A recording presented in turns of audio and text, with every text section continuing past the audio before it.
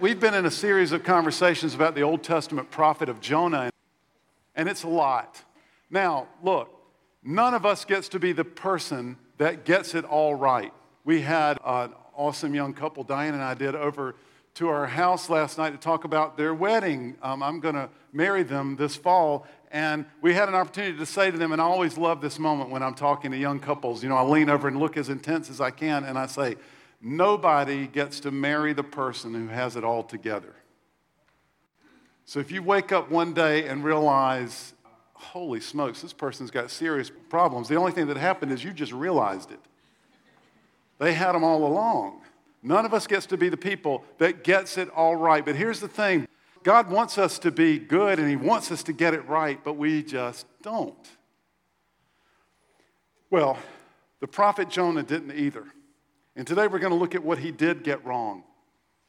And we're going to talk about some critically important things. Jonah is, in effect, going to hold up a mirror to our lives today. And he's going to ask us to look. And I have prayed that we would have the courage to do so. Before we get there, I want to read part of Jonah chapter 3. I just want you to listen.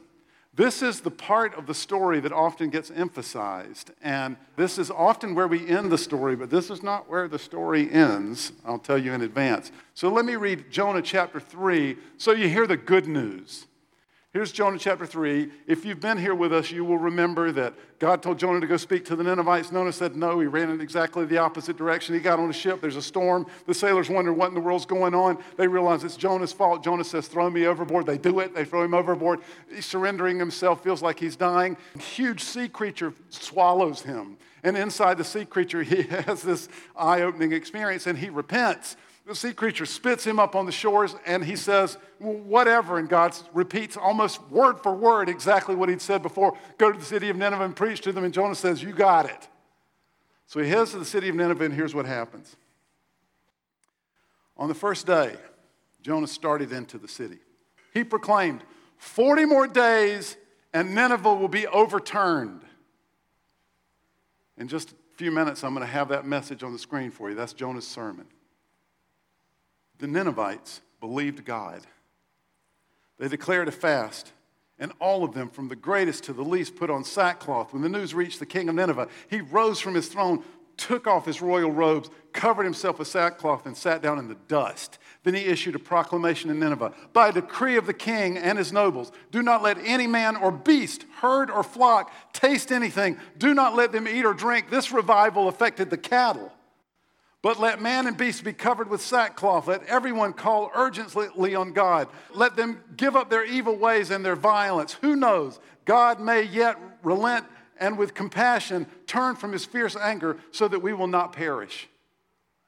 When God saw what they did and how they turned from their evil ways, he had compassion and did not bring upon them the destruction he had threatened.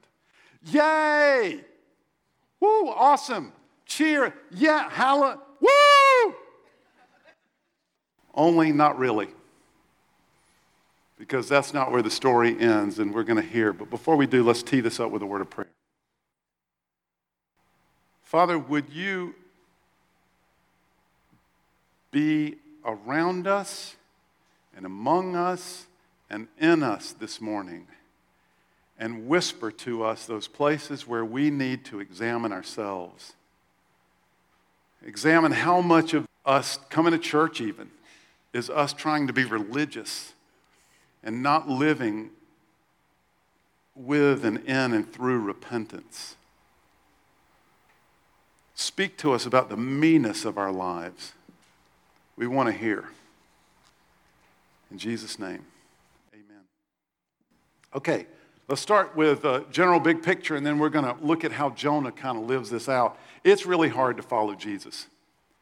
It's not just hard to do, it's hard to understand. In many, many ways, following Jesus is the exact opposite of what we think and expect. I'm actually going to detail 4 things for you, and there are more. Number 1, following Jesus is not about me. It's about God. We think it's about us. Our whole lives are about us. That's what we began thinking from the time we're these girls' age. But it's not about us, it's about God. And by the way, by analogy, this is the same thing is true for all of our important relationships. For example, in my marriage, with Diane. It's not about me. It's about Diane in every sense. And there's nothing humorous about that. I mean that literally. And here's the counterintuitive thing. When I make it about me, I end up miserable. But as I learn to make it about Diane and as I begin to apply that, the weird thing is it kind of becomes about me. I get affirmed and I get loved by making it about her in my heart and my mind. It's not about me. It's about God. Secondly, and this is a corollary to the first one, my blessings are not solely for me. God doesn't bless me so that I can feel good. God blesses me so that I can be a blessing to others. Blessings are designed to flow through us. When we create a little pool and allow God to pour his blessings in, he pours his blessings in and reaches the top, he can't bless us anymore. But when we create a stream in our lives, he's able to continue to pour blessings in our lives as they flow through to others. That's why it's so important that my values line up with God's values, that I'm loving the people that God loves, that I'm feeling the things that God feels. Third, it's not really about effort. It's about surrender. Now, when I grew up in a little Baptist Sunday school in the Bible Belt, I got this completely wrong. Some of you may have as well. You may have grown up in my church. Or you may have spent your years in Catholic school getting this completely wrong. It's not about effort, it's about surrender. Jesus said it this way, look, if you want to follow me, if you want to learn how to really connect with God, you've got to give it all up. You have to lay down your life. He told us the way to live is to die. What? The way up is down, the way to lead is to serve. Fourth, and this is a corollary of the third one, it's not about my goodness, it's about my repentance. That means it's about my soft-hearted brokenness, about my shortcomings, my self-examination, and then turning my whole life over to God as my only solution. When we do it God's way, we get grace and blessing and peace. When we don't do it God's way, when we don't follow Jesus, instead, when we follow the way of self-focus, the way of wanting and expecting to be blessed so that we can feel better, when we follow the way of religion and trying to be good, we end up flopping back and forth between doing good and feeling really good and doing bad and feeling miserable. We end up expecting things from God and from life, and we feel entitled to them. We end up feeling sorry for ourselves because things don't work out the way we thought they would. We end up forfeiting the grace that could be ours, as Jonah himself put it in chapter 2, verse 8. That's what Jonah does. In a nutshell, he runs from God, then he repents and does what God wants, then he hates what God does, and he gets mad at God and feels sorry for himself. Jonah is not a good prophet. So, I want you guys to watch this video. This is just like a 2.5-minute video. And this tells you the story of Jonah. Honestly, it tells you the story of Jonah the way we usually tell it. And at the end of this video, I'm going to say, yay, but that's not all. So I want you to watch this video to set up the not all part. Here's Jonah.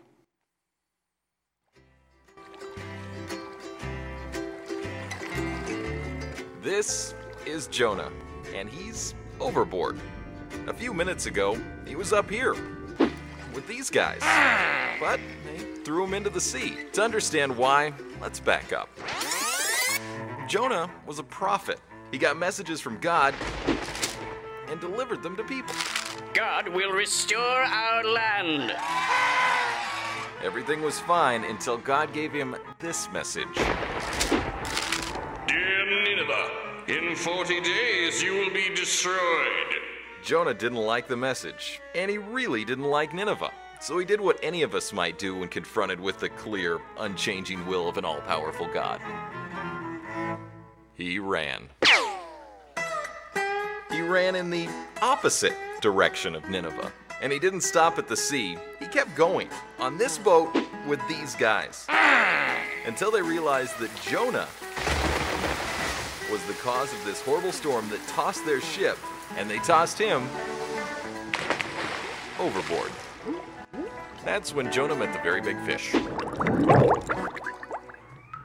Fish stomachs are strange places, but they get you thinking about life. And Jonah realized he'd made a mess of his. He decided that God's way is the best way, no matter what. And he got the chance to prove it.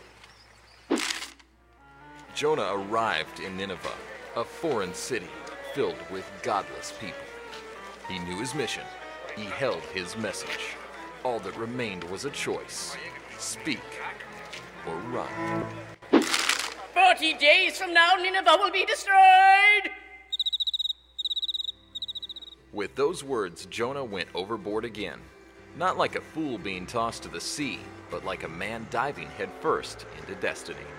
And something wonderful happened. People were saved.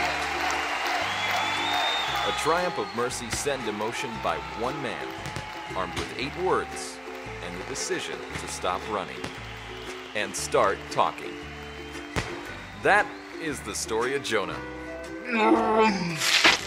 And the really big fish. That's gonna leave a stink. All right, everybody say, yay, Jonah. Yay. Everybody say, yay, Ninevites. Yay. Everybody say, fireworks, boom, boom. Everybody say, this is all good news. Not really. So far, so good. And this is often what we do with Jonah. We clean up the story. By the way, we do that with our own stories as well. But unfortunately, that's not how the story ends.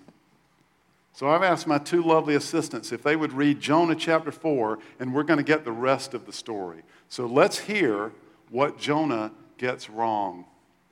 And if you would, let's go old school. Let's stand out of reverence for God's word. Jonah chapter 4, what Jonah gets wrong. Girls? But to Jonah this seemed very wrong, and he became angry. He prayed to the Lord, "Isn't this what I said, Lord, when I was still at home? This is what I tried to forestall by fleeing to Tarshish. I knew that you are a gracious and compassionate God, slow to anger and abounding in love, a God who relents from sending calamity. Now, Lord, take away my life, for it is better for me to die than to live." But the Lord replied, "Is it right for you to be angry?" Jonah had gone out and sat down at a place east of the city. There he made himself a shelter, sat in its shade, and waited to see what would happen to the city. Then the Lord God provided a leafy plant and made it grow up over Jonah to give shade for his head to ease his discomfort. And Jonah was very happy about the plant. But at dawn the next day, God provided a worm which chewed the plant so that it withered. When the sun rose, God provided a scorching east wind, and the sun blazed on Jonah's head so that he grew faint. He wanted to die and said, "It would be better for me to die than to live." But God said to Jonah, "Is it right for you to be angry about the plant?" "It is," he said, "and I'm so angry I wish I were dead." But the Lord said, "You have been concerned about this plant, though you did not tend it or make it grow. It sprang up overnight and died overnight. And should I not have concern for the great city of Nineveh, in which there are more than 120,000 people who cannot tell their right hand from their left, and also many animals?" Thank you, ladies. You may be seated. Okay, last week we talked about repentance. We looked at chapter 2 from repentance, Jonah's song, and it gives a beautiful outline of some of the significant features of repentance. We said, first of all, that repentance involved a clear-eyed vision of where we really are. We get it. We're not kidding ourselves. Secondly, we said repentance involves a clear-eyed acknowledgement of God's sovereignty and saving power. It's all about God.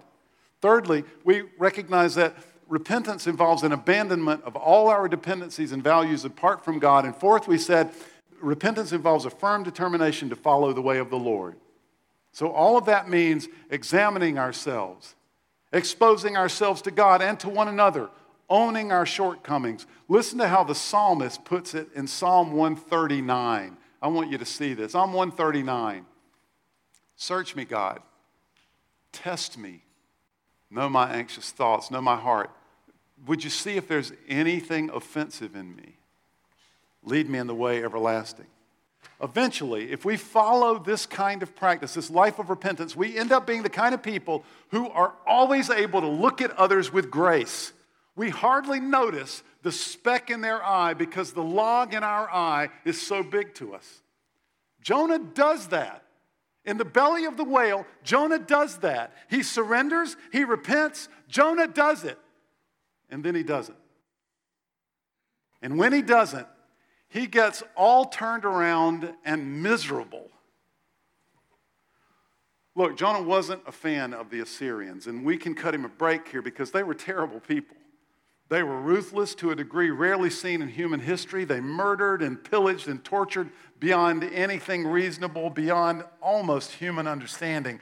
The descriptions of the battles, the Assyrian conquests, are frankly horrific. Plus, they had already completely destroyed many of the cultures surrounding Israel, and they were exacting taxes from the places that they had not destroyed, like the Israelites. They were terrible.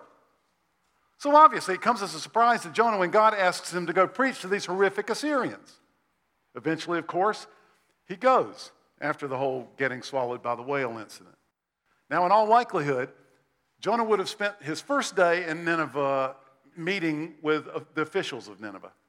He probably would have brought gifts, and he would have officially announced his presence, and eventually he would have announced his mission.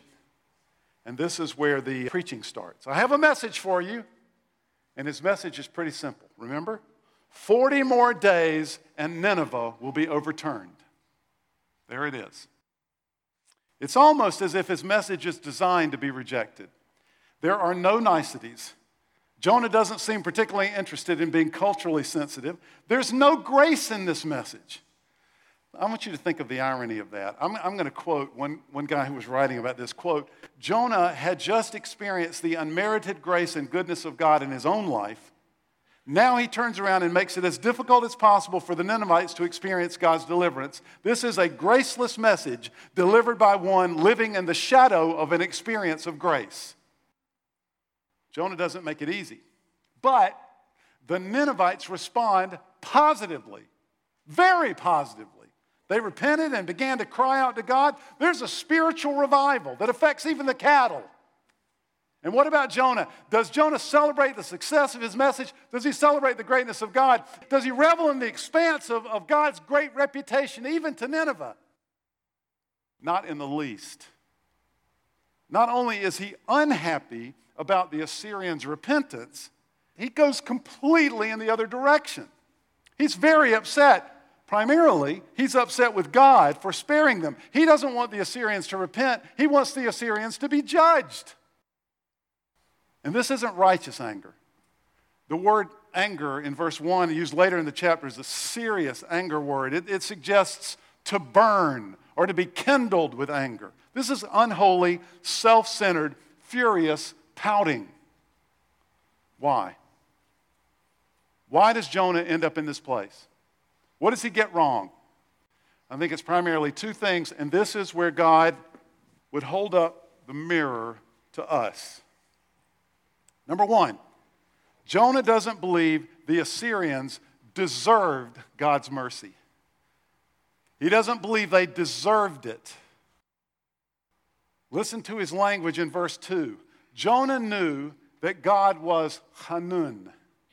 That's the Hebrew word usually translated gracious. It communicates, according to one Hebrew scholar, I'm going to quote, the positive attitude and actions of the Lord toward those who are undeserving. Jonah knew the Lord is Rahum. That Hebrew word is usually translated compassionate or merciful. It was often used to express the merciful compassion of a mother for a child. And Jonah knew that God was Erech Apayim. This phrase means slow to anger. Jonah knew that God judged as a last resort, and Jonah knew that God was Chesed. Most scholars will say this word is hard to translate in English. It means something like covenant love. It means love that can't be broken, love that does its part in spite of the circumstances, in spite of the recipient. How did Jonah know these things about God? Because God had been Hanun and Rahum and Erech Apayim and Hesed with him. But don't be that with the Assyrians, God. They don't deserve it. P.S. Jonah, who does deserve it? Do you? This is what religion does.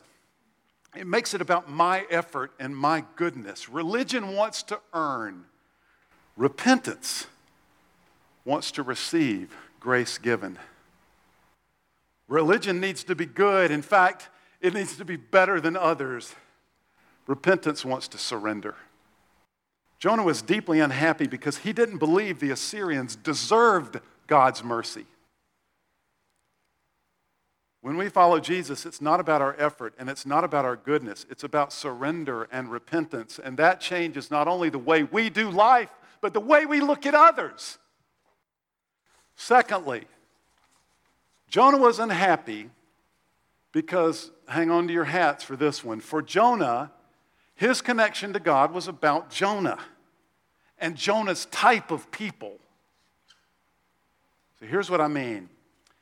Second verse of chapter 4 that Marissa read for us, the word me or I appears 9 times in the original Hebrew. For Jonah, it was about Jonah.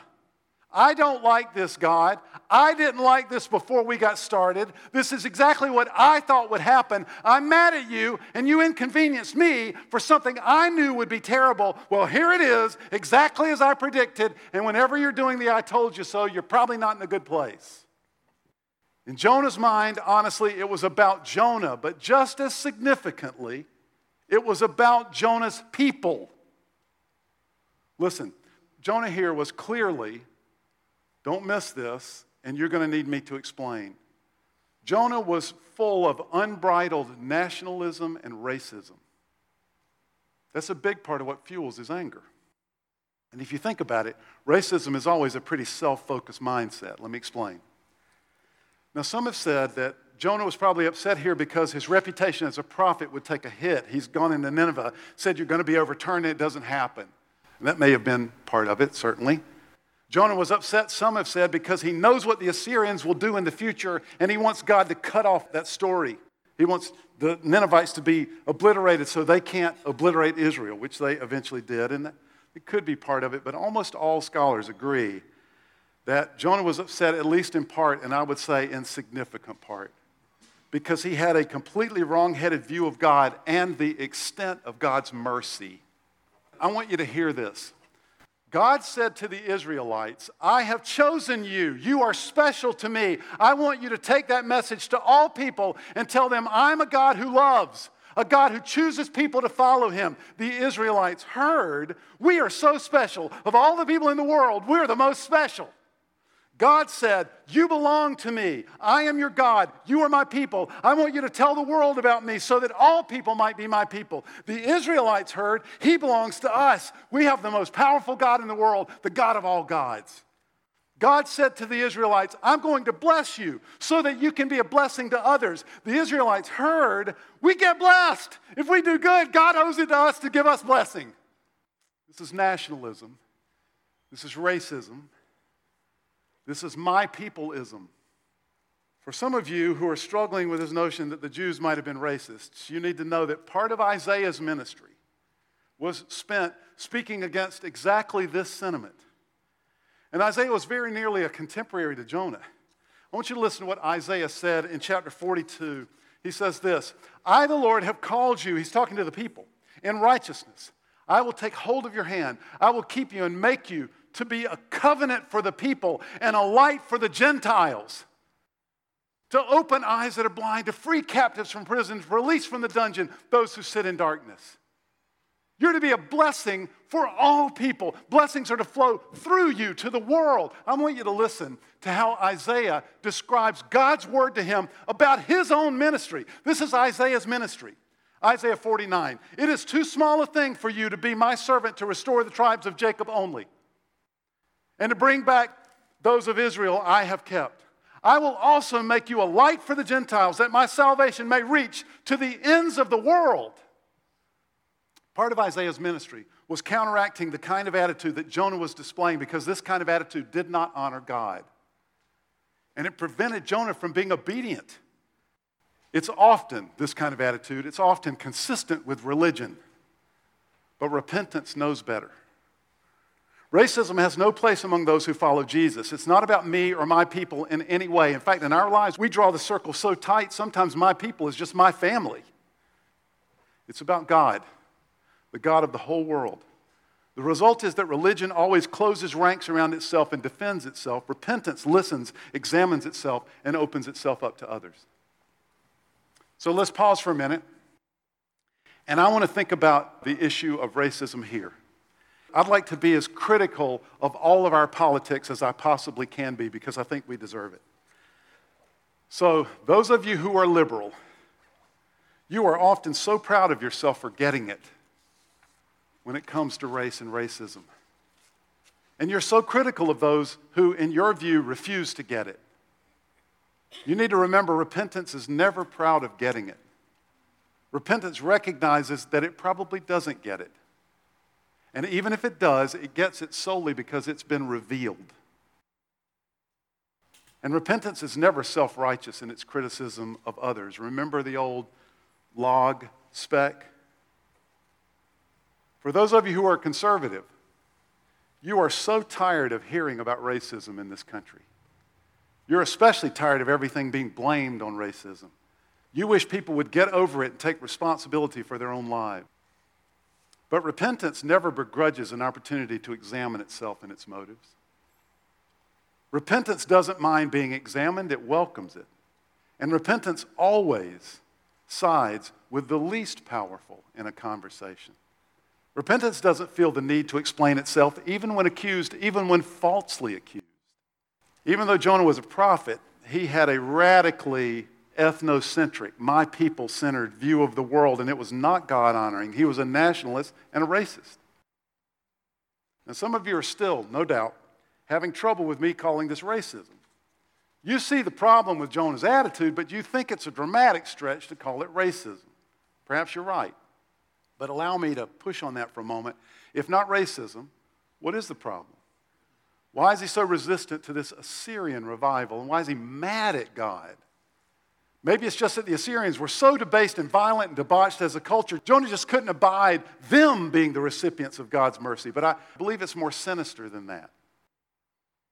I would ask you to think of the larger historical context. Think Isaiah and his message and how God needed to remind the people. But also, remember, this attitude was still prevalent in the time of Jesus. The attitude of the Pharisees toward the Samaritans, remember? If you know the story of Jesus, you know this. The Samaritans were not bloodthirsty baby killers. And yet good Pharisees believed it was ungodly to even associate with the Samaritans. But Jesus didn't see it that way. And neither did his followers. So when God showed mercy to the Assyrians, Jonah's attitude was, how dare you? How could you? Jonah ended up feeling miserable and drowning in self-pity because, don't miss this, bad theology often leads to despair and self-pity. So let me talk about our church for a minute. I'm going to surprise you here. I don't think racism is a big deal here at Gateway. I'm willing to be shown otherwise, and obviously, look at me, I'm no expert on racism. I've spent my life on the side of the oppressors in that conversation. But I don't think racism is a major issue here. But here's what I think is a big deal for us, is an issue going forward. This church was started by an old white guy. And thank the Lord, it is no longer filled with just old white guy types. Especially in the last couple of years, many of you non-old white people have thought, hey, that old white guy was okay, let's go again. So here's my charge to you. Help us live more fully beyond racism. Help us be a place where the opposite of this form of meism exists. Help us be a place where all are welcome. That's God's desire here. And we need you to help us do it. We need you not to just come. We need you to step in and lead us. And in the body of Christ, the way to lead is to serve. So we need you. Now, some of you have already begun that process. Thank you. And for the rest of you, giddy up. While I hope and pray that racism is not a big deal here, I'm certain that meism is. Meism is the primary disease killing suburban America. You can quote me on that. Our primary enemy is not heart disease or cancer. The primary thing snuffing the life out of suburban Americans is meism. We have constructed lives that are all about me and my people. And as I said, our lives are so tightly woven, sometimes my people is just my family. And we need to be reminded that God is pushing us always beyond ourselves. This summer, we went as a church, we sent 2 groups to the Dominican Republic to do a short-term mission trip with a woman down there who will be here in a few weeks in September, Ina York. Thank you, Kevin and Emily. And we took 2 groups down, and when they come back, and this happens almost every year, how was it? Awesome. It was so eye-opening. You know, it's not unusual for people to tell me, this is the best week of my life. It was great. How was it for the kids? It was like unbelievable. Everything that I would want to happen as an antidote to Northern Virginia happened while we were there. Why? Because that's what we were created for. To be beyond ourselves. We were created to be outside of ourselves, to let blessing flow through us, and we have been so blessed. And when we keep that blessing for ourselves, we cap it. Jonah didn't see it. He went out to the edge of the city to sulk. He constructed a booth to protect himself from the Assyrian heat while he waited for the city to be destroyed, and it was going to be a long, disappointing wait. God had other plans. And while Jonah sulked and teetered on the edge of heat stroke, God provided a vine which grew up and produced additional much-needed shade. Don't miss this. That word provided there, provided the vine. By the way, it's the same word used in chapter 1 when God provided the great fish. Here's the deal. God provided a vine to teach Jonah a lesson. He provided the great sea creature to swallow Jonah. The sovereign God was always intervening, directing, correcting, disciplining, blessing, moving, speaking, stirring in Jonah's life throughout his life, and he is so in ours.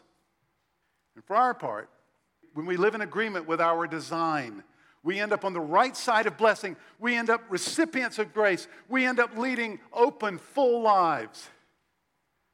But when we get all bothered about our rights and what we want to happen for ourselves, and it becomes about me and my kids and why God, even when we add religion to that, we end up angry and feeling sorry for ourselves. Let's pray. God, I don't know how you have spoken or how you want to speak, but I believe you're here. And I ask that you would expand our hearts. I also ask that you would break them with the things that break your heart. Lord, we lean into you this morning. We ask you to search us, test us, know us. Here's our anxiety. Here's our fear. Here's our sin. Cleanse us, heal us, forgive us. Move us beyond our tight little world holding on to our blessings. Move us beyond ourselves.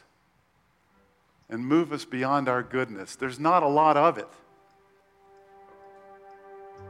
And such as we are, Lord, we come to you. So today, honestly, Lord, for those of us that need to be cleansed, I ask that you would cleanse. For those of us that need to be healed, I ask that you would heal us. And all of us, Lord, speak into our lives and move us. We've got work to do. It cannot be about us. Call us into that, Lord. Call us into our place in that work. You can stay seated. I'm going to sing this final chorus of So Will I. As you speak, 100 billion failures disappear. When you lost your life so I could find it here. If you left the grave behind you, so will I. You see your heart, everything you've done, every part designed in a work of art called love. If you gladly chose surrender, so will I. See your heart a billion different ways. Every precious one, a child you died to save.